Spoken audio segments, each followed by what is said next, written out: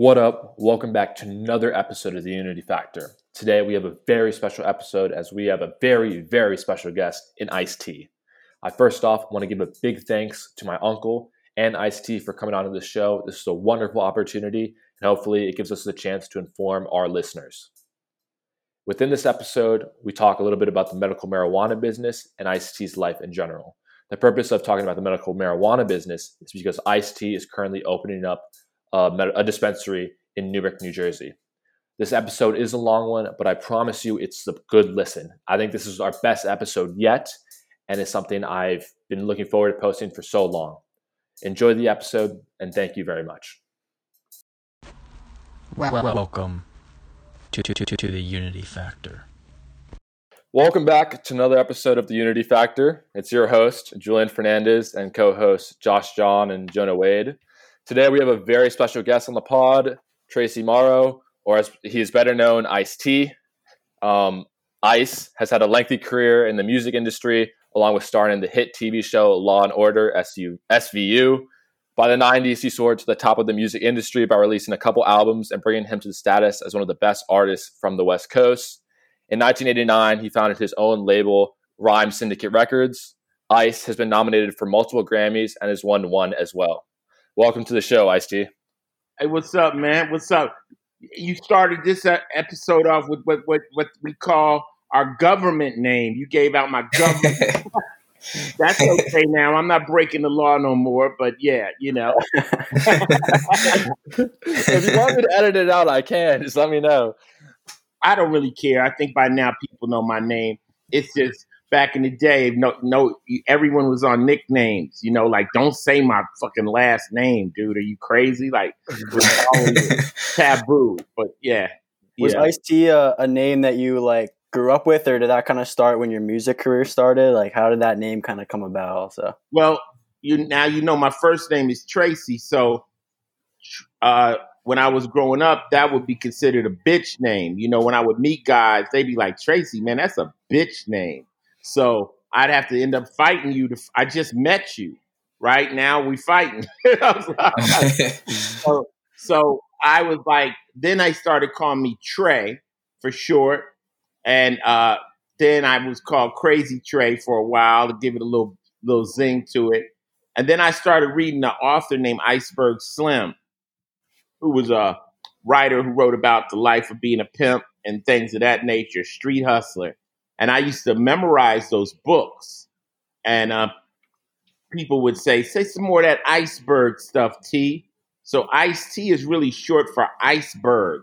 My close friends call me Berg, like short for iceberg. So it has nothing to do with the drink. Although it rings like the drink, that's a quick way to know if somebody doesn't know who they're talking about if they write my name Ice-T-E-A. That's when you just diss them and say, shut the fuck up.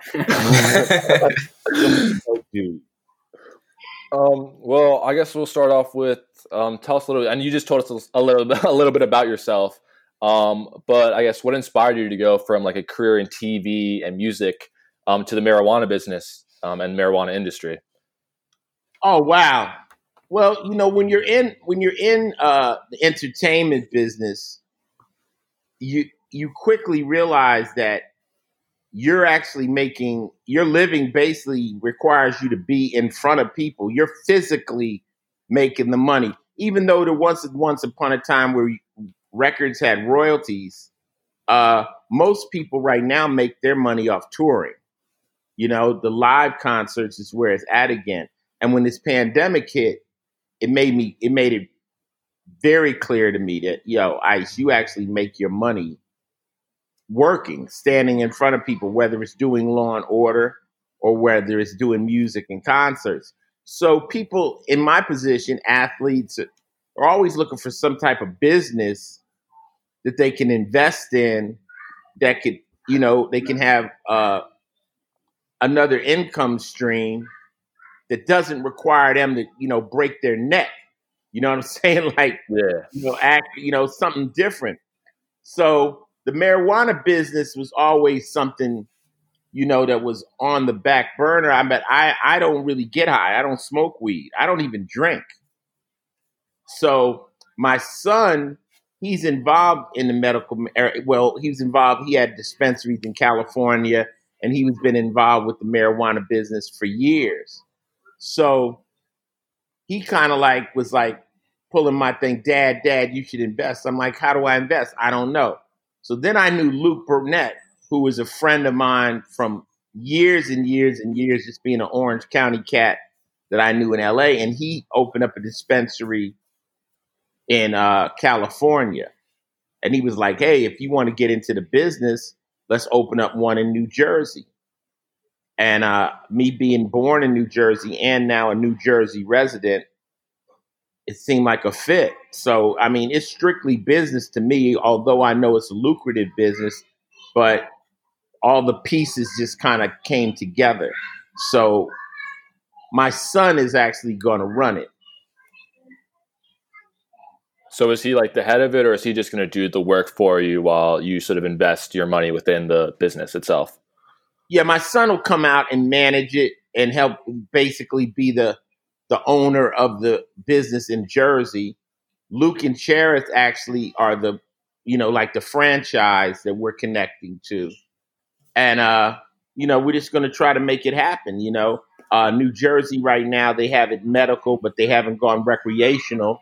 But you want to get in, on the ground level. So, yeah, with me, it's just truly a business opportunity. So like in your music, it's well documented that you were involved in like gang culture, gang violence. And now that I read that you're like a very vocal critic of gang violence. So how did your upbringing and this lifestyle kind of influence either your decision to open up these dispensaries or just influence how you see, the marijuana business now in general? I don't really know if they connect in any way. I mean, me growing up, being around gang violence and stuff of that nature, I've always warned against it. It was crazy for me to come from it. And then as I grew, watch kids that had nothing to do with it want to be involved in it. And I'm like, everybody that's in the ghetto is trying to get out. And then you've got these cats hustling backwards, like deciding to get involved in crime. So anybody who's ever been involved in crime to the level I was would never tell you it's a good idea. Right. So, just that, me looking for something legal to get involved in, I don't really see how they those two questions connect. Other than maybe it's showing the growth of somebody who came from that lifestyle of being a criminal and breaking the law, now trying to turn around and do legitimate businesses and enterprises. It's never too late, to get on the right path. Right. And when you were growing up, I guess there was no legal weed business at all. It was still. No, we sold weed when we was young. We used to sell weed, but we were selling what you guys call stress. It was like you would get like 5 fingers, a bag of weed, a fat bag. That cost like that was a $10 bag or $5 bag. It was like you could make 100 joints out of that thing. You know what I'm saying? Yeah. But it was nothing like the weed that you guys got now. I was actually with Dave East and my son at one of his dispensaries in Los Angeles. And I was sitting in the back room, and I'm not afraid of weed. I just don't smoke it. But I was in like a chamber, and they were smoking every kind of weed. Like, they were like, yo, try this. This is like called Dead Body. Try this. This is, micro dust. So they're smoking all this kind of shit, And dude, I was so fucked up. I stood up, did a 360 and sat back down. I don't even know where I thought I was going. And I was like, yo, I don't know. So the new weed is super potent. I don't really see why with the weed now that's legal, why anybody would need any other kind of drug. And if anything there is to me about this whole thing is that by making marijuana legal, hopefully you'll deter people from doing some of the dumb drugs. Like I made a deal with my son. I was like, look, I'll never come down on you for anything, weed wise. Just stay away from syrup and stay away from the pills. Hmm. Right. And now they got they got scientists, doing all the cross pollination, and they got genetic people working on that stuff too. It's much more like complicated, business. But I think it's safer too. Yeah. I think it's safer too. I mean, like people always say, alcohol is legal, and you can actually kill yourself drinking alcohol. You could die from alcohol poisoning. I've never heard of anybody, dying from marijuana. I mean, if anything, marijuana just makes you, I call it chronic delay. It makes you delay things. Like if you say, yeah, I'm going to go to the gym, and you stand up and you go tomorrow, I mean, but if that's the only thing bad about it, I mean, come on, So I don't have a problem being involved with it or pushing it or promoting it and, seeing the business grow.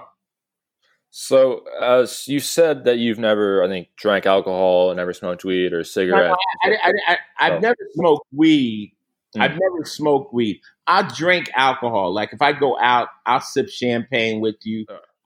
I'll sip a little vodka and cranberry. I don't have liquor in my house. I don't drink beer. You know what I'm saying? I'm a social drinker. I'm a social drinker. I'm not afraid of it. That's like I'm saying. I've been around so much weed and so many drugs in my life. I'm not afraid of it. See, me personally, Ice-T, I'm an orphan, and I have no mother, father, sisters, brothers, aunts, or uncles. So I always, when I was growing up, I thought being high would compromise my safety. Does that make any sense to you? Like I knew if I hit the ground, like you seen your boys and they get drunk and they end up on the floor? Yeah, Well, and you're going to fall back to? Yeah, I never had no one that was job to pick me up. Right. You feel me? So I was just like, and I lived in such a crazy hostile environment of guns and violence that I'm like, I need to be on my toes, man. I don't know what the fuck y'all doing high, but I need to be on my toes. So it was kind of like a safety net for me too, being sober. And what happened was, as I was growing up, the guys in my neighborhood liked it. I was like the designated driver, sober dude before that was even a thing. You know what I'm saying? So you got a crew of dudes that are going out getting fucked up and wilding. They be like, ICE is straight. So I would talk to the police. I would make sure everybody got home safe, So it became cool. Yeah. So, Ice, you touched on that lifestyle living in the inner city and how there were a lot of guys doing drugs and whatnot. And we know that because of the war on drugs, it hurt many communities of colors so immensely. Many people look to new dispensaries as a positive force in their communities. So what impact do you think your business will have on the community, especially inner city communities, both economically and socially? I mean, I think, people don't necessarily want to break the law, So I think that having a dispensary, hopefully it'll become legal and recreational. It'll give people a chance where they can go, get their weed, get their flowers, and not take a chance of breaking the law. I mean, there's so many people in prison right now for marijuana, crimes, and it's stupid. And then you got it legal over here, and you got somebody over here doing 20 years. Mm-hmm. So I think it's all going to have to come out in the wash. I think down the road, they'll decriminalize it, and they'll, hopefully release some people from prison for it. Yeah. I mean, imagine that if you're sitting in jail right now on weed and Colorado's got it totally legal, that would make me go crazy. Yeah. And the money that's wasted putting these people in jail and having them and keeping them up in jail. Well, it's not money wasted because the jails are making money, So you got the industrial prison complex, which wants inmates in jail. Yeah. So they could, when they started trading prisons on the stock exchange, you already know they got to keep them packed. Yeah. So it's so much bullshit that goes on behind the scenes. But putting people in jail for marijuana has got to be one of the stupidest things. Yeah. I mean, many people call it modern day slavery. They just changed the way because inmates can be used for free labor, and there's so many people in prison for these low level drug offenses, and they get like 20 years, and that's just free labor for the state. So I mean, it's in the Constitution. If you read it, it says slavery has been abolished except for the convicted felon. Yep. So, when they first started to make the prison camps down there, if you really do your history, once they freed the slaves, they just as quickly imprisoned them and had them picking the same cotton. Most of the early prisons were old plantations. So, most people don't want to really get into the history because it'll really make you mad when you really see and you really, what we say, track the movement, watch how this operates. But at the end of the day, I just believe that this is going to be a big industry. When you got people leaving Wall Street, getting into the cannabis industry, you already know it's something that's booming. And, when alcohol was illegal, there was a lot of money that was being made by the gangsters. And then when it became legal, the other gangsters got the money, the politicians. So gangsters are going to run it one way or another. Right. And going back to the thing you said about like safety and, it's a lot safer with the official businesses. It was the same thing with alcohol, right? Like they'd be the gangsters who cooked up alcohol, people would die from these like bad batches of alcohol and all that. So I think now that they got it legalized, you can put regulations on it, what you grow, what chemicals you use on it and all that stuff. It makes it safer for people. Well, you know what it is? America wants to get high. And, like the Mexicans will say, the cartel will say, we don't have a drug problem. United States has a drug problem. That's why they're able to export it. People in Mexico ain't high. We're high. So it's something about the United States, the stress level, the lifestyle here that says people just want to, they need something to relieve this stress. We're not selling cocaine back to Mexico. They're moving it up here. I mean, we happen to be the number one consumer of all types of drugs. So that's a question you got to ask about the American public. Why do they want to get fucked up? Yeah.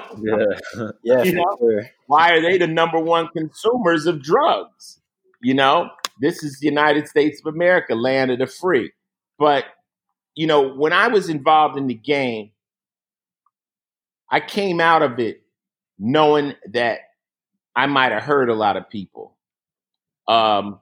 especially if you're dealing in hard drugs, coke, heroin, things of that nature, or if you're dealing in, hardcore crime like armed robbery, kidnappings, things of that nature.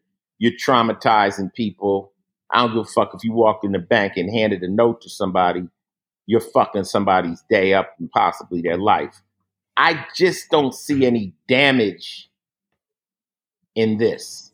You feel me? At this point in my life, I'm looking to do things that are important. I don't want to hurt nobody. I don't want that voodoo. I don't want the bad vibe over my head. You know what I'm saying? I don't want to get involved in something that's really going to hurt people. And I've had people try to get me to promote alcohol, and I'm like, I don't really drink. I can't consciously promote alcohol. My wife drinks, but even though I'm not really a marijuana user, I'm not a marijuana hater either. You feel me? So, and since like I say, my son, he's 27 and he's heavy in it. So I'm just kind of like financing something that might be able to be big for him down the road, Yeah, for sure. And as a dad should do. Yeah, exactly. And a lot of these communities that are like now opening up dispensaries, I mean, it's creating jobs, it's it's doing positive things for the community. And it's I'll tell you something interesting from the inside of the game. As we had to approach the mayor because in order to get a dispensary, it's a lot of stuff. First, you got to find a city that is willing to have dispensaries. Then you got to go to the mayor. Then you got to go through where it's zoned. Like it has to be put in a certain place. Then when you get all those ducks in order, you got to deal with the health department. Then when you get all that right, you got to send it to the governor. But when we went to the mayor, where we're trying to do ours in Jersey, there's two types. You can have a dispensary or you can have what's called a vertical license. Do you know what that is? No, I don't. No. Well, a dispensary license allows you to sell it. A vertical license will allow you to grow it. Now, if you're in a state that's not California, you have to grow in that state. You can't ship it from California to wherever it's being sold. You understand? You can't transport it. So it has to be grown. A vertical license requires a lot more money because now you're trying to do a grow. But the mayor and the people were more interested in us doing a grow because it employs more people. Mm-hmm. So going back to what you said, the cities are more concerned with how many people will this put to work, how much tax dollars are going to get kicked back. And it's definitely, that's all they care about. Yeah. So within this business, do you think it's an important thing to legalize marijuana across the U.S., like nationally? I think it's inevitable. I think it'll take time. It'll probably happen over the next 20 years. You know, some states won't. I mean, think about it. Like gambling was only available in Las Vegas for a long time. Now you can gamble in, I think, like 48 states. You know? Yeah. So it has to turn out to where the government realizes that it's a financial benefit to them. It ends up being money at the end of the day. It's going to be money. How is the money going to move around? You got cats on the street selling drugs. They're not paying any income tax. They're not doing anything, but they're the only ones receiving it. So the governments are getting smarter. Like, why give this money to the cartels? You know, why give this money to somebody other than the government so they can maybe, I mean, how about having the dispensaries can help public schools? There's so much money. And once again, I'll say this again, marijuana to me is a victimless drug. It doesn't kill like so many other drugs do, you know? So I just think it's a matter of time. I think it's a matter of time. Yeah, so going off that, when you're talking about other drugs, I was going to ask you, so along with the movement to legalize marijuana federally, there's also a growing movement to decriminalize other drugs like heroin and cocaine, where you'd move from prison time as a punishment for usage to like a government treatment program. So with like safe injection sites and therapy and all this stuff. So we're wondering, what is your stance on that, like the decriminalization of harder drugs? Well, it's two different sides of the thing, and being from the other side of the game, you could decriminalize for users, but then the dealers, that's a whole nother game. Yeah. You feel me? Mm-hmm. So I don't really think that people that use drugs should be going to prison for long terms of time. That's like saying a guy that buys a prostitute should spend a long time in prison. You know, it's like most people that buy drugs, you know, a lot of them are addicts. And once you become addicted to a drug, you have lost control. Right. And it's almost like a life or death situation for you.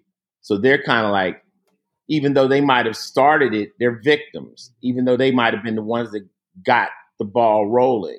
You know, nobody straps you down and shoots heroin in you. And it's like, it's a choice, but it might be a terribly bad choice. And I think a lot of that money can be saved, like you say, toward art, toward education, rehabilitation, and just, you know, getting people not to start to begin with. When the riot broke out, people asked me, Ice, well, how do you stop a riot? I'm like, the best way to stop a riot is never let it get started in the first place, you know? So how do you stop drug addiction is you just don't, you prevent people from starting in the first place. And, you know, I think there can be much more attention to telling people, especially with the opioid crisis. Right. Look, when crack came out, at first hip hop thought crack was cool. And then once we saw the devastation it did to our communities, we made crack whack. We say, yo, that shit is whack, dog. Now you don't even want, if you smoke crack, you wouldn't even want to tell anybody. It's so taboo. And it's so not cool. So I think with the right people and the right money put in the right place, there could be a movement to move people away from a lot of these drugs, you know, just by making it so uncool and so undesirable that people really realize how stupid they were, you know? Yeah, for sure. What and do you also, think? and also, like you know, a lot of it. It's funny, like the new music, you know. And I'm not a hater, but it's funny. Like back in the day, we would rap about drugs, but we wasn't rapping about being drug addicts. Like, Yeah. you know, like the new guys, they're singing about being drug addicts, and I don't know if that's a smart thing to do. You know, it's like. And then they're dying off of it simultaneously. You know, there's a thing with the rock star. Yeah. You know, I'm going to go deep in. With the rock star, the best music comes from pain. It comes from adversity. A lot of people that don't have adversity decide to simulate adversity by getting high. And then they give you that look of, oh, I'm just so distraught and I'm burnt out. And that works, but it's doesn't make sense. I mean, look at Kurt Cobain, like, you know, like that vibe Kurt kicked out was attractive to a lot of people, but it ended up killing him. You know? Yeah. And So also, that, huh? sorry, like just when you're rapping about all these drugs, like you're saying, then you add to that culture of it, and then all the kids start thinking it's cool, and then it kind of spirals out of your control and it becomes bigger than yourself, you know. But why are you doing it? You're doing it because maybe sober you're not cool. Right. You know? So if I get fucked up and I tat my face up and I do this shit, I can look like I'm going through turmoil. You know, now they got music called emo where they, you know, and I don't know, you know, I'm just looking at it from an observer's perspective, like that might be sending a lot of kids down the wrong road. I mean, I'm sure gangster rap was sending people down the wrong road. They're like, you telling motherfuckers to get in the gang and go kill people, you know? So I mean, hey, I can't throw stones, but I'm just saying. I think that reminds me of, I remember, I think it was in an interview, Future, who was someone from like late 2000s and then onward, where he was in the studio with someone who fits all the things you were saying, Juice WRLD, and Juice WRLD walked up to him and was like, you're the one that inspired me to like do lean and other hard drugs like that. And apparently Future afterwards, like later on, just started like crying and like didn't know what to do with himself because he didn't realize the impact his music had on this whole group of newer kids. And like my generation who listen to that music, who want to be, oh, I want to be cool like Future. So I need to do these drugs to be like Future. Yeah. Well, if you listen to the music, how do I say? It connects to the drug of the time.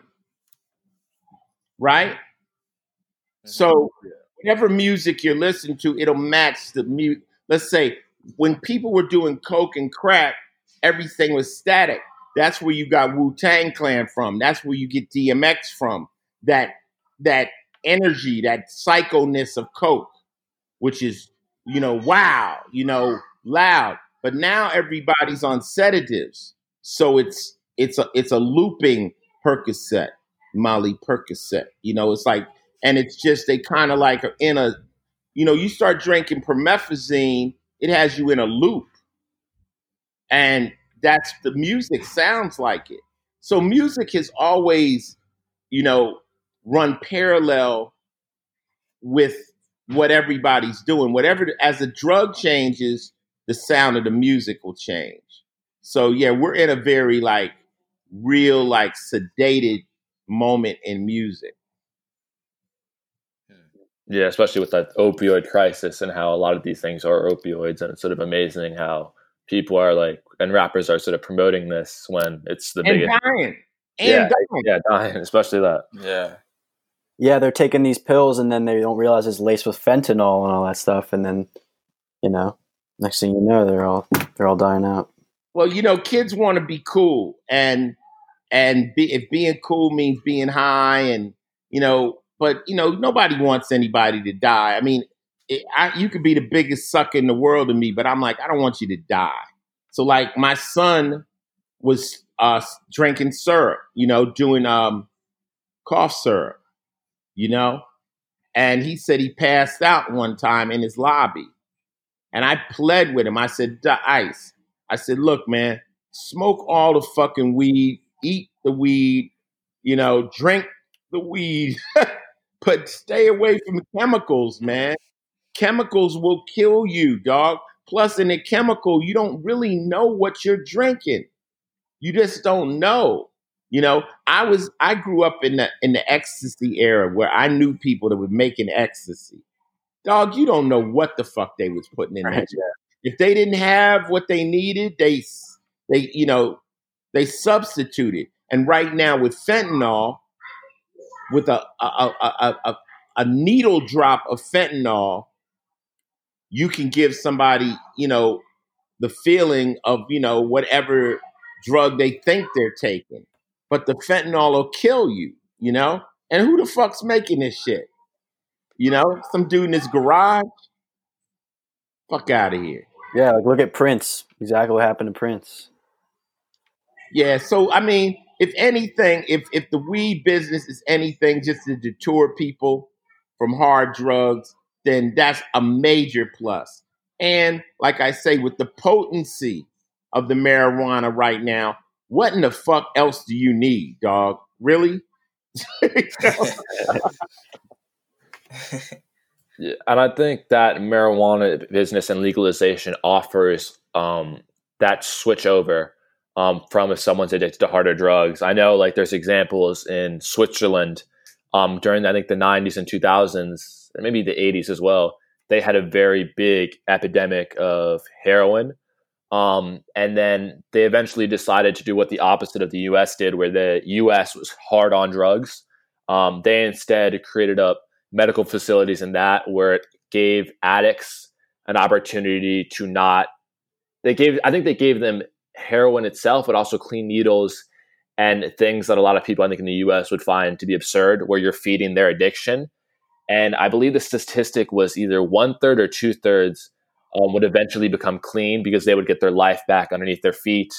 And I think that's somewhere, if the U.S. was to go that way, that medical marijuana could offer them that if you still need that something that you want to get high or some sort, here's a safer way that won't kill you and that won't hurt other people around you. Absolutely. Absolutely. And it's baby steps now, man.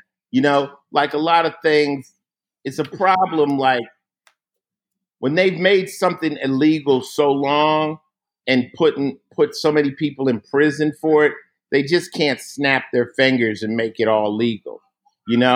It's they got to grow out of it. But like, Colorado's legal, California's legal. Then they decriminalize it here and there. It's going to happen, and I think 20 years is a long estimate. And I think there'll be holdout states, but I think they'll be the minority. I think most states are going to find out it's simpler. And another thing is, it's funny though, like once it becomes legal, it's no longer taboo. And it's like liquor stores are legal. Are you going out to buy a fifth of vodka? It's like once it becomes legal, a lot of people won't do it. They'll just like, I'm cool now. I'm chill. I don't need it. I remember when we used to go to Amsterdam and my guys would be out of their fucking minds because they had never been in a coffee shop and they were fucking like jumping around. It was crazy. And the people in Amsterdam were looking at them like idiots because they're just sitting there smoking their joint, just chilling. They've been doing it their whole life. And here come these dumb Americans out of their fucking minds. So I think once it becomes more and more legal, it'll become just regular, Right, because part of that appeal is like, oh, it's against the law. I'm breaking the law. It's one thing that people find, but yeah, like exactly. Once people are like, oh, it's just a mainstream thing, Yeah, cool. No biggie. Exactly. So I think something else I was also interested in talking about, because there's these race relations within the marijuana business, but also within your music business. I think a lot of people, and even I think us included, sort of fell in this trap where we sort of categorize you as a rapper. And I think doing more research than that, you're bigger than that. I mean, you have your band Body Count, correct? Which is a heavy metal. Heavy metal, yeah. And do you think when you refer to yourself as an artist, do you think you spent more time doing heavy metal and sort of this rock type of music, or rapping? Well, I used to rap a lot, but I kind of like lost my motivation. Hip hop kind of made a weird turn, and it started to become strange to me. And I was like, I'm not really inspired. So I've been spending most of my time actually doing Body Count. We just dropped a new album, Carnivore, and I'm touring with that. I still do. I just featured on Rod a Rugged Man's album. It's just different right now. I'm at a point now where by acting, by doing all my other ventures, I kind of can do whatever I want because no particular one is paying the bills. It's kind of like all of it pays the bills. So I'm not stressed to put out a new album or anything. So I'm in a good place. But I love it all, man. I love music. I love, the vibe of going in and making a rap record or going in and making a rock record. I guess at the end of the day, I just love creating entertainment, It's fun. And what inspired you to do this heavy metal band, or not heavy, pop, or not pop, sorry, rock music? Like, did you have an inspiration of you had favorite artists that inspired you to do that? No, that happened way back in 92. I'd always been into rock because my cousin, who I lived with when my parents passed, he was into rock. He, black kid, walked around the house. He thought he was Jimi Hendrix. And he kept the radio station on KMET and KLOS, the two rock stations of LA. And I eventually learned all the classic rock groups, and I knew all the music from Edgar Winter to Jay Giles Band to Traffic to Blue Oyster Cult to, I just knew every rock band back and forth. And I liked the heavier stuff. I got into Black Sabbath and, stuff, Deep Purple, things like that. And when I made my first rap album, my first song was called Rhyme Pays, which I used a hook from War Pigs, Black Sabbath. So I always had this understanding of rock music. And then I would tour with Public Enemy doing Ice-T, and the kids would mosh off of rap. The European kids would mosh. Anytime we would go up tempo, a mosh pit would start. So I was like, yo, man, we need to start a rock band. So one of my best friends, Ernie C., went to high school with me, could play. Beatmaster V was selling weed at the time. He was a drummer. I just collected all my boys and said, we're going to do a rock band. It's going to be have the speed of Slayer. It'll have the punk's ideals of like suicidal tendencies, and it'll have the impending doom of Black Sabbath. And we created Body Count in '92. So, we've been going strong over 20 years. I think we got 6 albums out.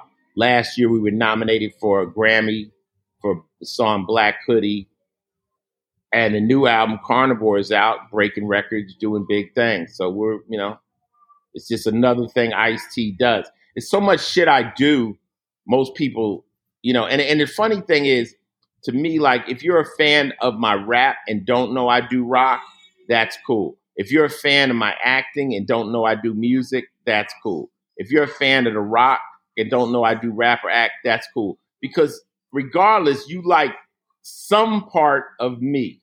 And that's more than most people can say. Yeah. So I don't care what part you like. As long as you like that part of me. Okay, that's cool. Don't gotta like it all. Have you ever come up with any situations or struggles where, and I think it's rock is really a largely proportionally sort of stereotypically white genre. Do you think anyone has ever said anything, or anyone has ever put you down, or everyone's like questioned you and made you seem not legit? Well, the first hit record Body Count had was a song called "There Goes the Neighborhood," and it was based on that whole thing. Here come them fucking niggers in them fancy cars. Who gave them fucking niggers those rock guitars? Who let them in the club? Did you make them pay? Who let them on the stage? Who's letting them play? Don't they know rock's just for whites? Don't they know the rules? These blacks are too hardcore. This shit ain't cool. Those blacks want everything in the fucking world. That nigga played so good he took my motherfucking girl. There goes the neighborhood.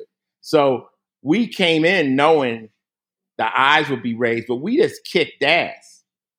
We came in through the door, and early we were embraced. I mean, one of our first tour, we were out with Guns N' Roses and Metallica. So we came out like that. Henry Rollins, Slayer. I got duos with Slayer. I got duos with Lemmy from Motorhead. So all the major rock motherfuckers embraced us. And the fans had no choice. They had no choice. They were like, how the fuck can I hate Ice-T? And he's up here hanging out with Perry Farrell. He's doing songs with all my favorite bands. Maybe I'm the sucker, And I've worked with everybody from Ministry to Deicide to Napalm Death. I mean, we've done everybody. So, some people just might need to get a late pass and check it out. They might like it. And you have come across sort of like this controversial music, and people don't like you, or people think you're out of line. I think one of the best examples can be seen with that controversial song titled "Cop Killer." And sort of in the recent months, we've seen a lot of things with the police, people not liking the police, people wanting to defund the police. Do you sort of feel those same sentiments now? Well, 20 years ago, I was telling people, these cops are out of pocket. And, police brutality hasn't increased, just filming it has. Yeah, for sure. And if there were no cameras, they'd still be denying it. But, people got to know that just because you become a cop, you don't become a saint. And some of the cops are good, and some of the cops are out there just, being assholes. And, the good cops have a problem because there's an oath they take, the blue wall. They're not going to rat out their buddies. They're just like a gang. And I've been playing a cop on television for 20 years. So I already know how the cops move. They move like a big gang. So, I'm just glad that now people are becoming more aware that of the stuff I've been saying was not me just making shit up. I've been vindicated, so to speak. You know what I'm saying? It's kind of like ICE has been telling us this shit. you know? So, yeah. So, on that point, what do you think needs to change in order to achieve full justice and equality in how we police our communities in America?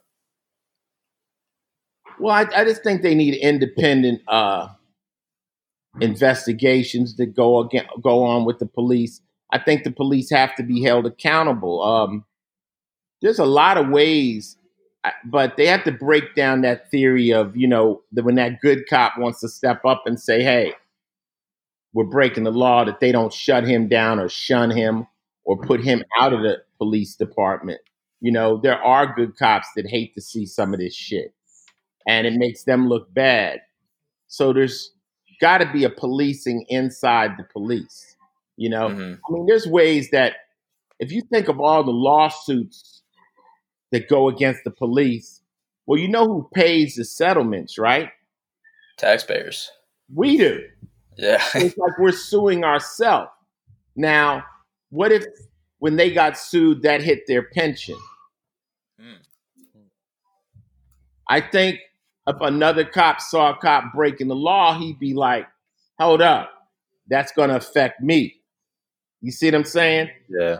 Over money. When people say defund the police and all that, that's a nice catchphrase, but the truth of the matter is you need cops. Yeah. Because you got cops and then you have police work. Police work is what you see on Forensic Files. It's what you see when they're going after women, people that have been raped, or when they're doing investigations. That's necessary. I used to be a criminal, and you don't want no cops. Then you're going to have total lawlessness, and that ain't working either. But you just want an honest police force that you really look at as they're not breaking the law. Because I could break the law, but I'm not putting people in jail. When you're putting people in jail for 25, 30, 40, 50 years, and then you go home and break the law, that ain't okay. You see what I'm saying? Yeah. They got to be held to a higher standard than normal civilians, because normal civilians don't put people in jail. So it's a very complicated thing, but I'm glad that the dialogue is happening. I'm glad with all these uprisings and the Black Lives Matter and all this shit. The term Black Lives Matter does not offend anybody other than a racist. It doesn't offend anybody. It's like, yeah, we matter. Now, we're not saying Black lives are supreme. Can we matter? God damn, For real. Can we at least matter? That's the lowest word on the totem pole, But I think that this Generation Z, the young kids that now are out marching, that are now on the ass end of this opiate crisis, I think these kids are going to become the next activists, young guys and girls that are going to hopefully change this world during this, this 100 years. I didn't really have hope for the last generation because, but this, I'll blame a lot on Obama, right? Because Obama was so cool. He had us all feeling shit was all right. Obama was like, yeah, we just caught bin Laden, man. Y'all chill, keep chilling. Everything is good. Ain't no problems. We got it. Everybody's smoking weed, getting high. Go get some more Cristal. I got this. And now Trump's in. He's out of his fucking mind. And any kid that watches him knows I need to be president. Not only I need to be, if this guy can be, I can be. Because shit, he done dropped the bar so low. So I think he's scaring the shit out of the kids. And the kids are like, we're fired up. So here we go, 2021, 2020. Dear God, I mean, once Kobe died, Jesus Christ. Yeah, for real. This shit, that was like the first thing in 2020 that hit me. I came into 2020 like, man, this is going to be so great. 2020 rhymes with money.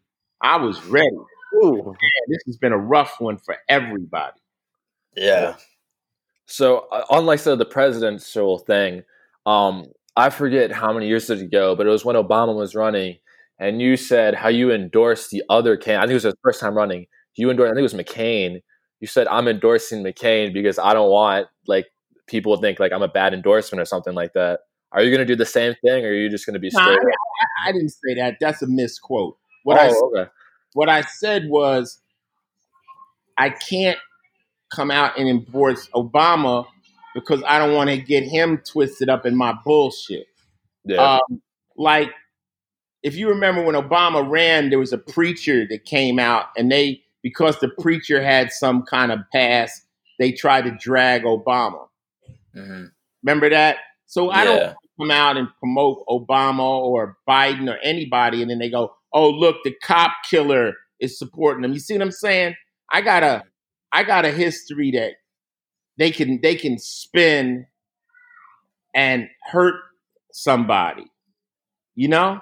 So I'm the kind of person's like, nah, don't worry about it. I'm just trying to I'm not trying to hurt anybody's candidacy. Some people could come out and hurt you. It's just like when Kanye was running. What if the head of the KKK came out and said, I endorse Kanye? Yeah. Wouldn't that have been some shit? You know what I'm saying? So sometimes certain people, I just keep my shit to myself. But I'm definitely not fucking with Trump. That motherfucker, that shit crazy. That's crazy. I mean, all the people that support him, I understand what you want. I understand drain the swamp. I understand that he's not a politician. I understand, you want your guns. I understand he's going to help you. I get that. But you got to admit, this dude be saying the most crazy shit you've ever heard come out of anybody's fucking mouth. Come on, don't stop lying. And it's funny when I watch the Trump supporters try to support him, they defend him to no ends. To no ends. It's crazy. But he said he could come out on Fifth Avenue and shoot somebody and they would back him up. I mean, how gangster is that? I think that's too. It's some cult shit. It's some cult shit. It's like, it really is like a cult. It's cult. Yeah. I mean, most people can say, you know what, I was wrong about that person. I made that mistake. But dude is wild. And then all the people like, oh, he saved the economy. I'm like, so show me the Bentley that popped up in your driveway. Like, where did it happen? Like, I'm in a high tax bracket, right? I'm not the 1%, but I'm not broke. You feel me? Because people will quickly say, well, Ice, you're rich. I'm like, you ain't never been around no rich people. That's the problem. If you think I'm rich. So to that point, over these past, I don't know, I guess since 2009, since Obama got in office, do you think the lives of those in the inner city and just inner city communities as a whole, do you think it's improved, or what else do you want to happen in the future? What do you hope for?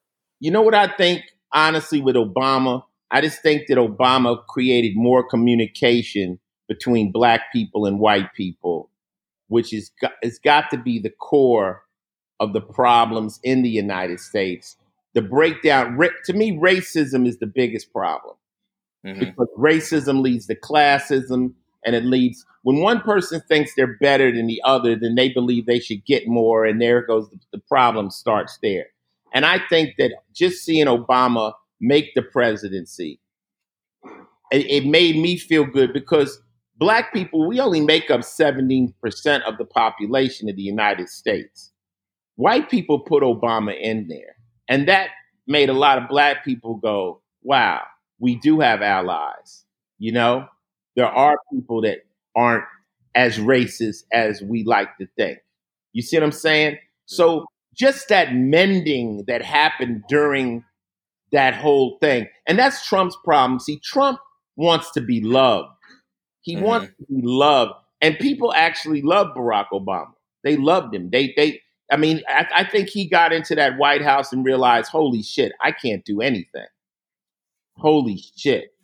You know, like this, this, this, this position really, my power is so limited, you know? Um, but, but the thing of it is that I don't really know. I mean, honestly, I'm going to tell you the truth. I've been through many, many presidents. I can't really say I've seen things get better on anyone's watch. You know, I think that the main thing as from a president is don't send us to war. Yeah. You know, don't get us in some because by the time what the president does trickles down to us as citizens, it never happens. It's like you got to worry more about your mayor, your governor, Yeah. the people that really affect your day to day. That presidential stuff is so far up there. By the time it trickles down to you, I mean, it doesn't really affect you. Taxes have continued to go up my whole life. Uh, Shit doesn't change. I mean, I'm in a 45% tax bracket. I mean, you know, I have to give half my money away in taxes, literally, you know, and Yeah. I'm not complaining, but it would be nice to see some public schools, you know, it would be nice to Yeah. see some shit that really helped instead of, you know, military this, military that. And it would have been nice for them to have something in place for this coronavirus, you know. So you when you pay those kind of taxes, you kind of hope they spend it correctly, you know. That's Yeah. what. Yeah, we did a podcast episode about that. Our last one was about the military spending and how basically they're giving these big defense contractors these huge contracts so they can go make tanks that go sit in the desert, you know. So the executives at these companies can get wealthy. That's where all our taxes are going. Instead, right, like you said, to these public schools, to the underfunded communities. And I think that's, you know, the main thing that Trump has failed people on is just the massive military spending, and he cut the taxes of the ultra wealthy. Like when you say you're not wealthy, he cut the taxes I'm not of ultra wealthy. billionaires. Yeah, I'm not a billionaire. I wouldn't Yeah, be opening a dispensary if I was a fucking billionaire. right. I'm still trying to get the motherfucking money. But you know, I mean, I'm not the president, but the way you rebuild this country is from the bottom up. Right. And the bottom is the public school system. You know, you gotta give every kid on the street a chance to have an education so that they can come out and be part of the system. But when I'm going to school, the walls are falling down. My teacher is coming to school on a bus, looking bad, not getting paid. How the fuck is that teacher going to be able to teach me something? Like, you know, it's like, well, all this education, look what it got you. You see what I'm saying? I think teachers should be high paid, you know, so they could be something that is something that's, you know, like inspirational, you know? And there's a lot of shit, but they got to start at the bottom. You know, they got to start at the bottom and work their way up. And the bottom means with the kids. They got to, you know, but their attitude is let's build more prisons. Yeah. Definitely, yeah. Well, thank you so much. I think we're probably going to wrap it up there. At the end of every episode, though, we give you just however much time you want to say something. We don't have like a giant audience like you may have, but it may reach some high schoolers, it may reach some parents, it may reach some other people that you maybe want to send a message to them or something. You want to say something that they can hear and think about. Okay. Well, the two things you can learn about from this podcast is, you know, first off, Ice-T isn't too cool to do your homeboy's podcast. You know, the small podcast that may not reach millions and millions of people, you know, because just being a friend of a friend, that goes a long way. And in life, those connections you make will be made more powerful than what money you think you got in your pocket. You know, I say juice is more important than cash for real. Money is spend, but true power you feel. So your contacts you make in life, the relationships you make in life are very, very, very important. And lastly, if people always ask me one piece of advice, it would be only take advice from people you admire. Like, and admiration is a big word, not the guy that got the cool sneakers or the girl that got her shit, got all the boys. Someone who you really admire. You know, if you're going to take relationship advice, don't take it from your guy that ain't got a girl that's sleeping on his mother's couch. Take it from your boy that's been in a good relationship from a long time, or somebody you know that's been happily married for a long time.